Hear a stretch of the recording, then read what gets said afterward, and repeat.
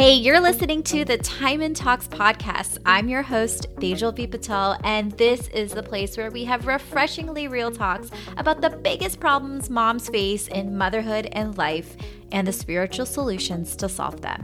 If you're ready to reset your mindset with some major truth bombs, well then, let's dive in.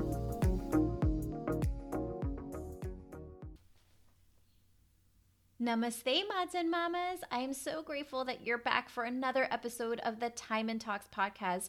I really have to thank so many of you who've been warming me with your messages, your shares on Instagram. It really overjoys my heart every time I see it. And I'm so incredibly grateful that you've been getting so much value from the podcast. So today's podcast is another great one, and we're pressing the reset button on reactive parenting. So as parents, I know we strive to model kindness, compassion, and patience when we're interacting with our kids, but none of us are perfect. And in stressful moments, you may react to your kids by yelling, and this is not what we want to do. A lot of our parenting reactions are actually deeply ingrained and learned from our parents. And so this week, I'm inviting Hunter Clarke-Field, who is a mindfulness mentor, the host of the Mindful Mama podcast, creator of the Mindful Parenting membership, and the author of the new book, Raising Good Humans, a mindful guide to breaking the cycle of reactive parenting and raising kind, confident kids. And that's what we're going to dish about today. But before we dive into the episode, I just want to let you guys know that please save the date. If you're in the New York, New Jersey area, my book launch event for my Meditation for Kids book, which is coming out of spring 2020, is going to be on Saturday, May 9th in Hoboken. And if you're in the Southern California area, save the date for Saturday, May 16th. I'll be in Orange County. It's going to be an amazing event. There's going to be a book signing. I'm going to be teaching you everything you need to know about bringing a family mindfulness and meditation practice into your family's busy schedule. And it's just going to be a great outing with your mama besties of some inspiration, some great conversations, and I'm really excited to meet you guys in real life. So more information for the tickets will be out in March, but I'd love to meet you, so save the date now. So without further ado, let's welcome Hunter to the show, who's going to help us press the reset button on reactive parenting. Thank you so much, Hunter, for coming on to the Time and Talks podcast and helping us press the reset button on reactive parenting. Amen to that. Thank you for having me. Well, you just wrote this amazing book called Raising Good Humans. It's a mindful guide to breaking the cycle of reactive parenting and raising kind, confident kids, it was so thought-provoking. And what I really, really loved, the essence of it, is you really share really authentic, raw, vulnerable moments of your parenthood when you're sitting on the hallway floor crying, or like difficult conversations with your daughter. And I felt the energy of the same exact experiences with my own sons. And so I really thank you for being so honest and vulnerable in your book. Oh, you're welcome. Yeah, I think it makes such a difference to just be real about how hard it is. It's really hard for everyone, and I wasn't good at it. I was pretty bad. And I come from that place of like, I was kind of bad. And so if you're in a tough place, you can turn it around too. It's really inspiring because your daughters are a little bit older now. They're 9 and 12. And, one of the deepest fears that we have is that we're going to totally screw up our kids, especially when they're the young age. And so it's like really refreshing to be able, like, you are not going to totally mess them up. You will still have a good relationship with them. And you were all going to screw up. So that's why it really was great because it touched my heart in so many different ways. I'm like, oh my gosh, okay. Like I've had that embarrassing moment too. And really not being alone. Yes. Yeah. And I think what you said, like, I know that whole idea of like, we're going to screw up our kids if we don't get it perfectly under the age of 3 is so impressionable. It just like put the fear in me, and it's so unhelpful. And I think whatever time you end up doing the work of kind of transforming your your own presence and the way you communicate with your kids, like it's great to do it. Doesn't matter how old your kids are. Like I taught mindful parenting to an in-person group a few years ago, and I had a grandmother in my course. She was taking care of her 6-year-old grandchild. And at the end of the course, she shared with me that she had healed her relationship with her adult daughter. And I was like, yes, like it doesn't matter. Like it's never too late. We can always begin anew. Yeah, that's really important to know, because like if you have a young child and you have an older child and you're like, oh my gosh, I totally missed the wagon. I totally screwed them up. I was not, I wasn't doing this. And it's really right. And I think you can absolutely resonate. Like you come to this wisdom when you're meant to. And honestly, this generation of the internet, it's just, and people like you writing these books, it's just so much information at our fingertips. So don't beat yourself up. Thank you for sharing that about even your older children, or like if you're a grandparent, you're going to be taking care of grandchildren. It's totally a skill set that is important for all of us. Definitely. So just a little fun fact. We always start with a little icebreaker, but talking about like the Instagram world and Facebook world. So I recently met Hunter in person. We were at Marie Forleo's book signing, and I recognized Hunter because I was part of her Facebook group. And I know like it's weird. Like when you're going, somebody because you follow them, and then you go to them like, should I go up to them in real life? Because they're going to think you don't want to be like /stalkerish, because like I know about your life, but I'm a complete stranger.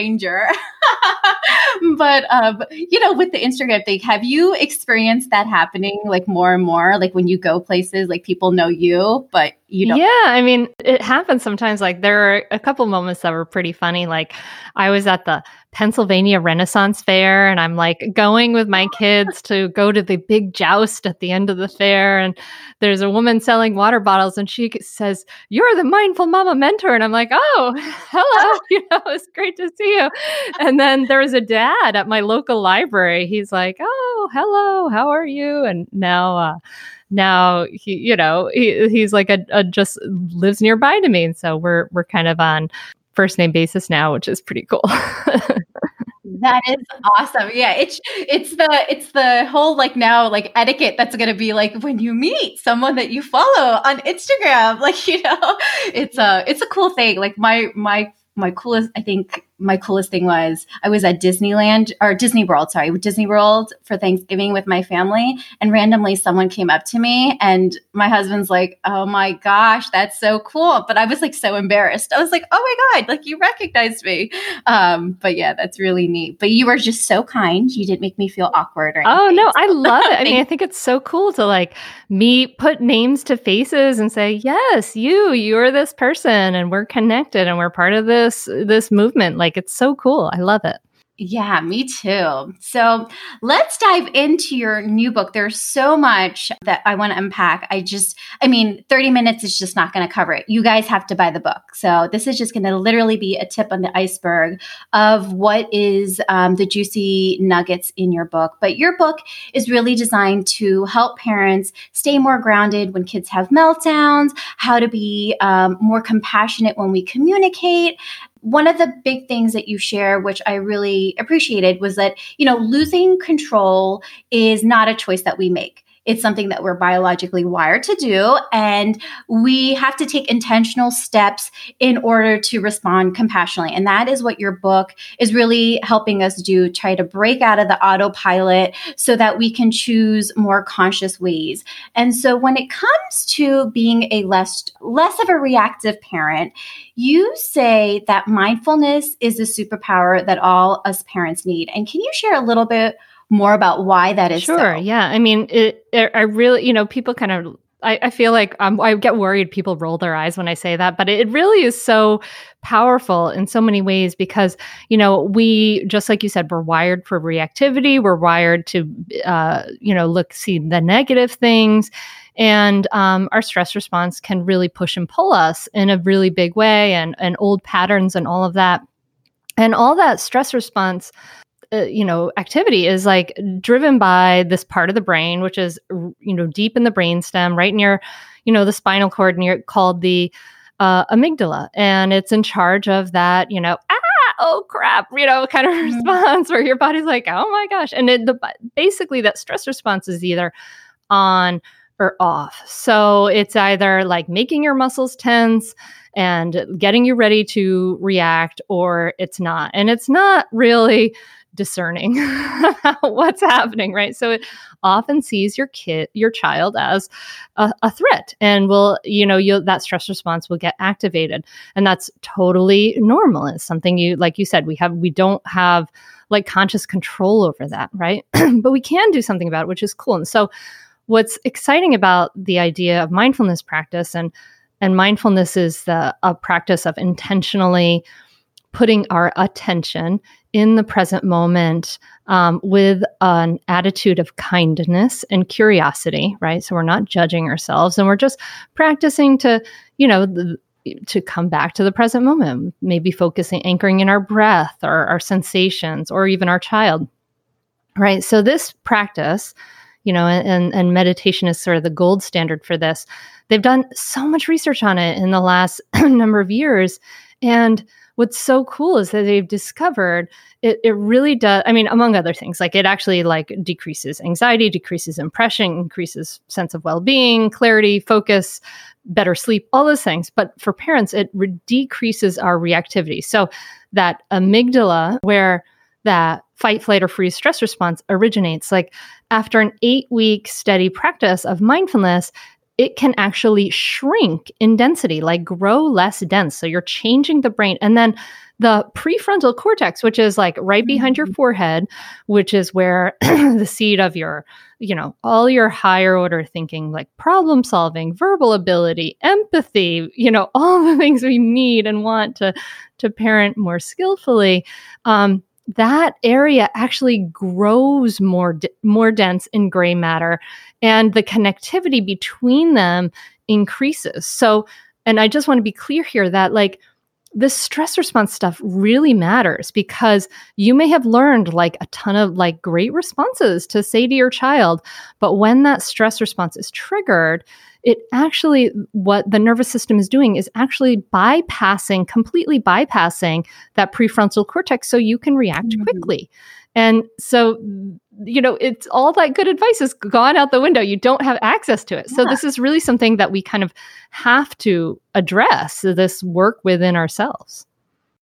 Absolutely. You're so right. Because this is not going to be the first time. I know that I've definitely Googled, how to yell less with your kids or how to be less reactive. And I know a lot of us parents have. So that's why when you hear that, that great advice, it's like, how come I forgot to implement that in the moment? And exactly what you're saying, I think it's important to know the science of how this is helping shift our brain. Because like you said, mindfulness and meditation, it is these new buzzwords.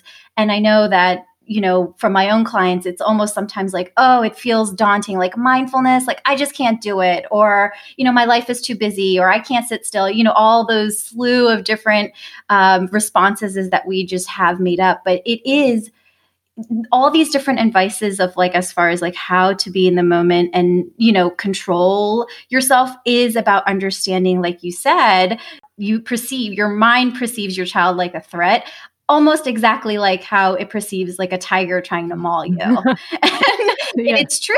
That's the physical reaction that we feel. And from your book, I actually say to myself, my son's name is Ayan, Ayan is not a threat. When I feel that heat building up in my body, and it actually helps me calm down, because it's telling my nervous system, yo, slow your roll. You don't have to bite his head off. He's not going to attack you and demolish you, and that's exactly how it feels. I love that little mantra. That's great. I'm going to have to add that to my list. But yeah, my child is not a threat, or I am helping my child. And that's great when you're doing that, because you're getting that verbal part of your brain back online, and you're kind of using everything you can to work with the nervous system and to get yourself back into the rest and relax response, right? And we can do that through a mantra like that, or we can do it very physically, right?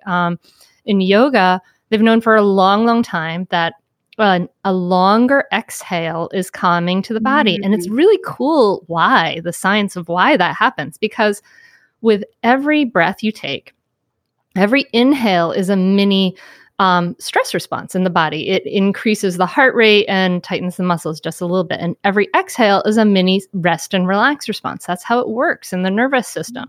So that when you just simply exhale for longer than you inhale, you're triggering that rest and relax response. So you can just do it like through the physical body. You can work with, your thoughts. There's lots of different ways to work with it.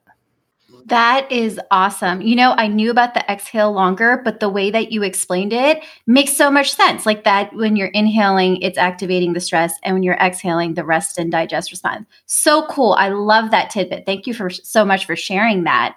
Another big thing, what I got a big aha from your book around the mindfulness with parenting is that, mindfulness allows you to be open to the moment, but you share this really amazing perspective that children are not the same person twice. Like every morning we wake up with a new child, and every single moment they are growing, learning, and changing. And mindfulness helps us recognize this truth from a fresh new set of eyes. This is directly quoted from your book.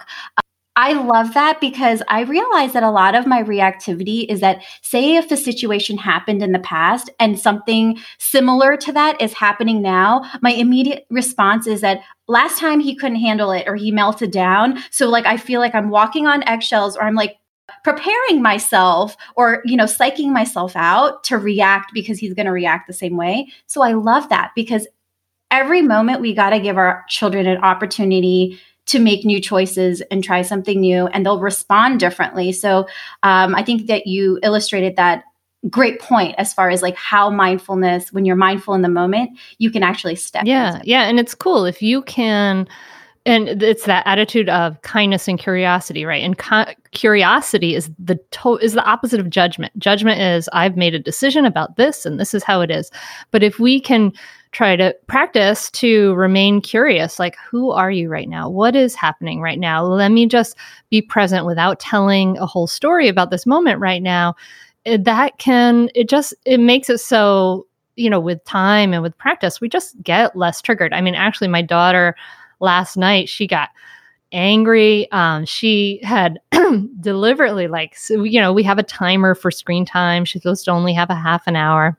She set her timer for 45 minutes. And after about, half an hour or so, I was like, hey, what's going on? I think your timer's up. And she got so mad at me that she actually yelled and I talk about like how I've gotten triggered plenty of times and that happens, still at certain times, but at least in that moment, I was just like, okay, what's happening here? And that ability to be curious, I was just like, I felt like I was an observer of this moment. And later my husband was like, hey, you reacted really well to that. And I was like, thanks, honey. But it really was this feeling of like, oh, what's happening here? This is curious and interesting. I wasn't judging her. So it really does help in a lot of those moments. I'm glad you shared that because I noticed that even for myself, that when my son is angry at something else, like something else had happened, it's easier for me to be more present with him when he's having a meltdown about when it's directed, the anger is directed outwards. But the minute that it's directed towards me, I feel like the reason why I would get reactive is because I would take it personally and I would get my feelings hurt. And so, in moments like that, when the anger, like you said, staying curious, when the anger is directed towards you, do you have any other tips of how to stay present without kind of engaging or being pulled into their emotional flood? Yeah. Well, I want to answer your question in two parts. And one is some ways you can do that. And then also what to do when you don't, because you're going to mess up a lot because you're human. But I think some of the best ways, I say, I really love for people to have a practice of non-reactivity. So you're kind of building that muscle daily because, listening to a podcast about tennis is not going to make you a better tennis player. So just saying, but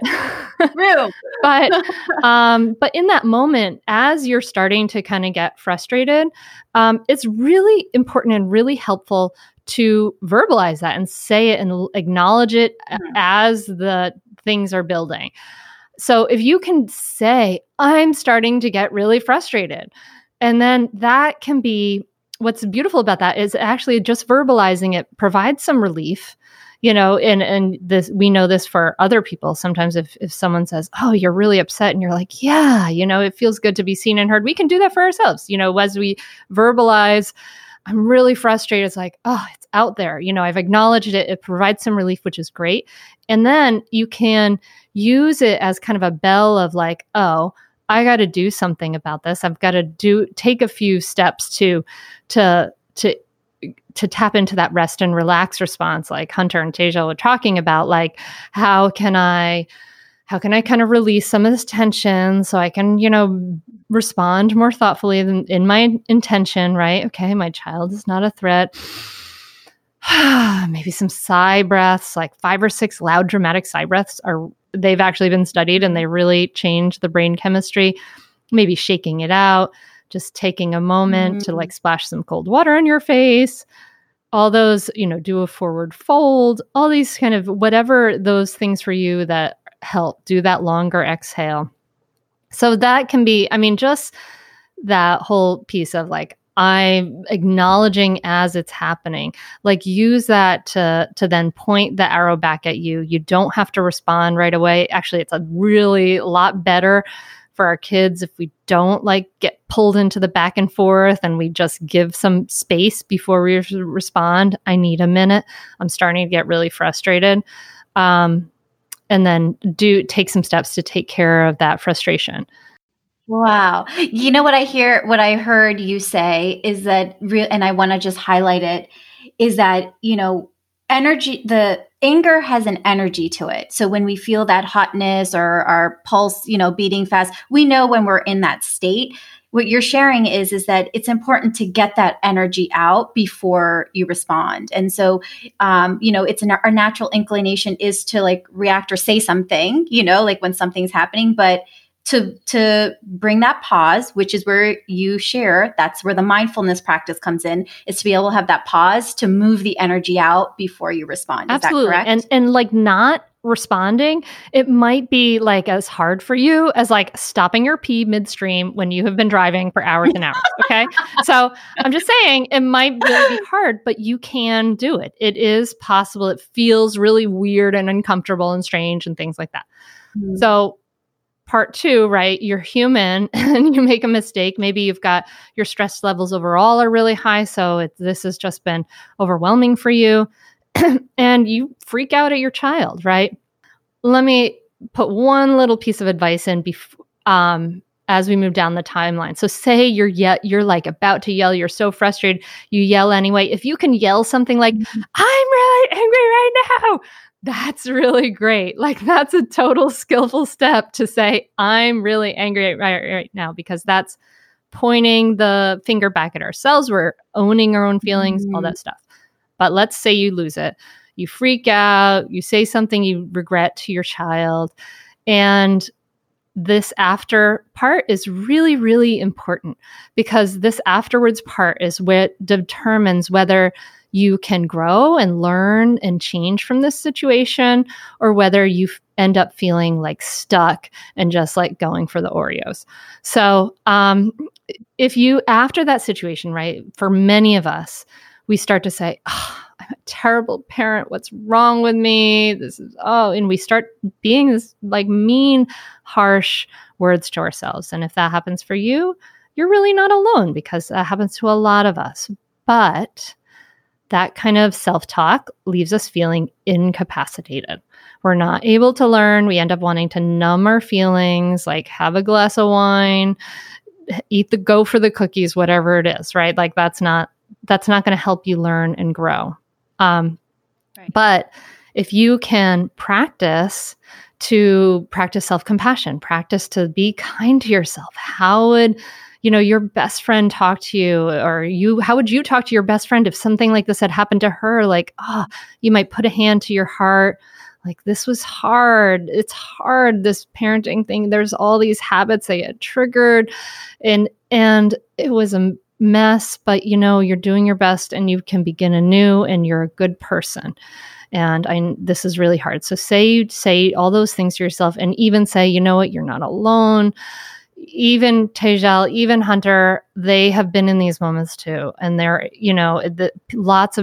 billions of people in this world. At least 1 million people right now feel this way, right? So like, just start to talk yourself out of that. And that practice of self-compassion, and it might feel weird, it might feel unnatural. It is a practice. But what's beautiful about that is that it is actually, and research shows this, what allows you to then grow and change and do things that are outside your comfort zone, like trying a different response. If you try a different response and you're inevitably human and mess up and you're mean to yourself, you're not going to want to try new things. But if you try something new and you inevitably mess up because you're human and then you're kind to yourself, it's a softer landing, and it allows you to grow and learn and keep trying, keep beginning anew. Absolutely. Self-compassion, which you highlight a lot in the book, is such an important practice. And I know that you share like the loving kindness meditation. And, I know that you also say like just even placing your hand on your heart. So say if you don't even have the words, but just the simple act of just resting your hand on your heart starts changing the frequency of your energy and your body. So that's a wonderful place to even start. Like if you're not ready to talk yourself out of it, just rest your hand on your heart and then it will come. But I love what you say also, like whenever I've had a moment where I've completely lost it, I know that I have like a day or two of like, and I'm like really lost it.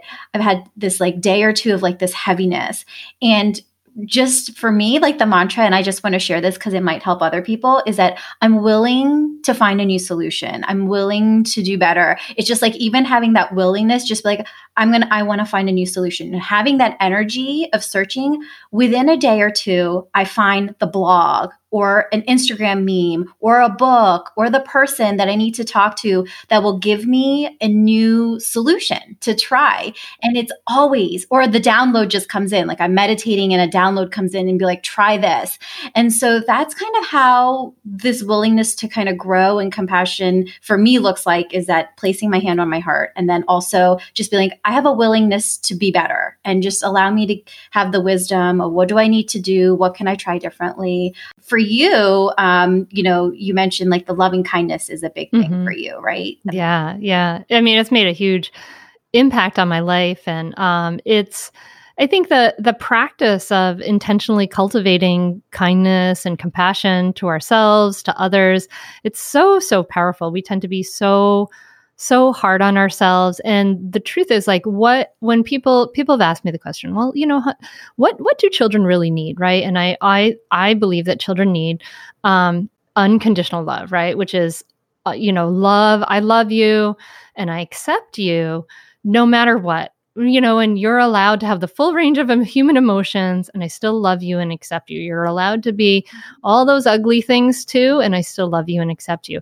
And the truth is, to be able to do that, we have to do that for ourselves first. We can't give what we do not have. And this is not from me. This is from research. It's from Brené Brown. You cannot give what you do not have. You have to be practicing that within.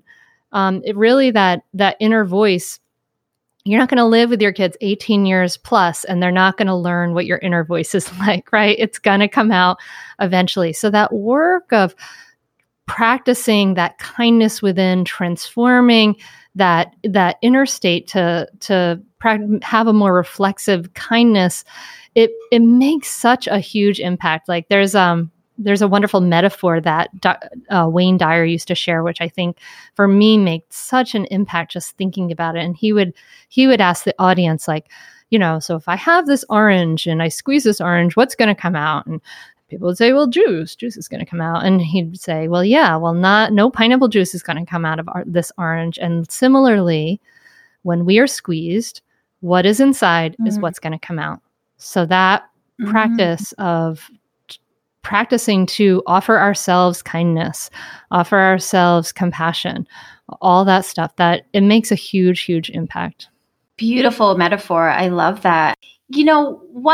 One of the things I think that a lot of us struggle, going to along the lines of compassion and just even communicating, right? Like communicating when our child is having a problem.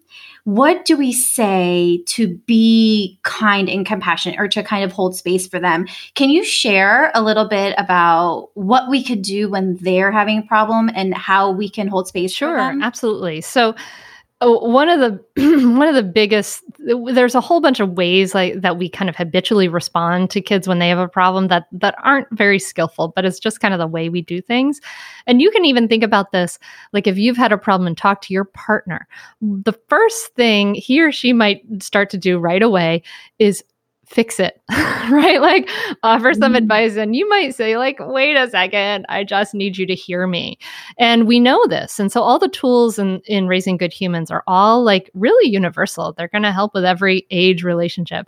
And so we know that the way to help someone solve their own problem is not to solve their problem for them. It's not to give them the message that it's bad for them to have these feelings. Really, what we want to do is really be present for them. Stop planning dinner in our head. Stop trying to say, trying to fast forward through this moment because it's uncomfortable for you. But really be present. Look at your child, see them, hear them, see that they're struggling. It may be something that you think is so dumb, but that's okay. Mm-hmm. It's real for them right now. Like, and what our kids really need and really what others need when they have a problem is that sense of acknowledgement and reflecting it back. So I call this like reflective listening. People call this lots of different ways and over the years, but it's really about the intention to really be present, to really bring curiosity to the moment and things like that. So same daughter last night, she was just having a night. Anyway, we went to get, my husband went and got takeout from our local burrito place, and she ordered tacos, and I texted him his order, and she wanted tacos with onions and whatever, right? So the tacos arrive, and she is just she is like not having these onions. She is so upset about these onions. She's freaking out, and we're all like, it's kind of a night with a lot of things happening, and she's like, and we're just like, this is what you asked for. Like, eat the stupid tacos. Like, we are just annoyed by this. Like, you're yelling. We can't enjoy our dinner. This is frustrating, and in that moment, it takes even me, it takes a while to remember sometimes. And I said, okay, I'm like waving my hand at my husband. I'm like trying to shush my older daughter, who they're all like, you're so. Mm-hmm. And what I did is I reflected back to my daughter. I was like, it's so frustrating to get something and you have to kind of live with it because that's what you have. That sucks. I know. And it's just, and I talked to her. Yeah, I said, I've had to order things and just like eat the bread out of the sandwich because it was just not what I wanted. And that's annoying because you're looking forward to your meal. And after having like ranted in a lot of different ways and, people just telling her to just stuff it, this is what helped her calm down. You hear me, you see me, right? And then she was able to calm down. She gave the tacos a try. She didn't like them, and she made an egg, and everything was more or less okay until the screen time problem came around later in the evening. There must have been something going on in the air because Hunter lives in Delaware. I live in South Jersey, not too far apart. There must have been something with the moon or something because my son was also having conundrums. Definitely. Well, that's such a helpful way of sharing it. And, in the book, you do talk about like these different barriers to communication. And what I loved, you had this exercise, and I'm not sharing it on the podcast because you guys got to get the book and you got to do it because it's so good. But you made us be in the position of being a 6-year-old, listening to like if someone responded to you when you were having a problem in these ways, like feel it in your body. And I was like, whoa, that was a really powerful exercise. Like even just you hearing how you were talking to your daughter of be like, yeah, that is so annoying or frustrating. I'm like, yeah, I know when I've had that happen to me and I was totally frustrated and totally annoyed because I was looking forward to something so much more helpful. And so in the book, when you go through that exercise, which I highly recommend, because it really puts us in the position of being in our children's shoes and listening to when we're, maybe we're not intentionally trying to blame or threat or, using these different like ordering or kind of dismissing their feelings. How does it really feel? So I loved that exercise in the book, Hunter. Yeah, I appreciate that too, because we just don't realize it. Like we just culturally speak to kids in this kind of disrespectful way, but we don't realize it because we just don't hear it because it's just so normal. So, I mean, for someone who goes through the exercise and like, oh man, that's what I sound like, you're like having this like wake up call. It's not your fault. Like this is the culture we're in. Like I hear all the time on the playground, like, ow, I'm hurt. Oh, you're fine, mm-hmm. Which is like dismissing. This is just normal, right? But it just takes just as much effort to say, oh, ow, that must have hurt, like it makes it so our kids are like, yeah, thanks, you hear me, and problems get resolved more quickly ultimately too. Oh, yes. No one's a master at this. We're all learning this and practicing it together. But, it's these different perspective shifts that you've presented in this book that really help us be in the shoes of a child and just really be in our body to kind of understand it, which is so helpful. And your book is really what you share is you're trying to move away from this idea of being a perfect parent to a good enough parent, which is so good. Because, I always felt like we as parents feel like we're taking this test and we're trying to like be like this A+ parent. But the joke's on us because the test is actually a pass-fail test. It's not about like, we're just like putting in this extra effort and be like, oh, I'm going to be like this A+ student. And like life is like, joke's on you. You just need to pass the test. You don't need to do that extra jazz. So I really like how your techniques and the way that the tone, even from the tone that you use in the book, it's very inviting. It's very inspiring. And I really think that it's exactly what moms right now need. So I want to end, Hunter, with one last question. And if there was one piece of advice or inspiration you want the mamas to take away from your book that they could put into practice right now, what would it be? That's a good question. For me, I often offer the self-compassion practice because I think it's the most foundational, but we've talked about that. So we'll talk about another one. But I would invite moms to take a step back and give yourself time for two things. First, give yourself time for you. Give yourself time to just be you, to not have all your focus on your kid, to live as much as you can a balanced and fulfilled life, because that's what we want for our kids. And they live, they learn from how we live. So if we need to live what we want our kids to learn, and if we want them to have balance and happiness and things like that, you need that for yourself. So give that to you, give that space and time to you, but also maybe give yourself time with your kids to pause, to slow down, to not squeeze too much in, and also give yourself time to practice pausing, maybe just sitting and taking 3 deep breaths when there's no problem at all and everything's hunky-dory, right? So practice it in the calm moments to give yourself some space, give yourself some peace, and make it a daily practice to just take some time to pause, even if it's, you're in between one thing and the other.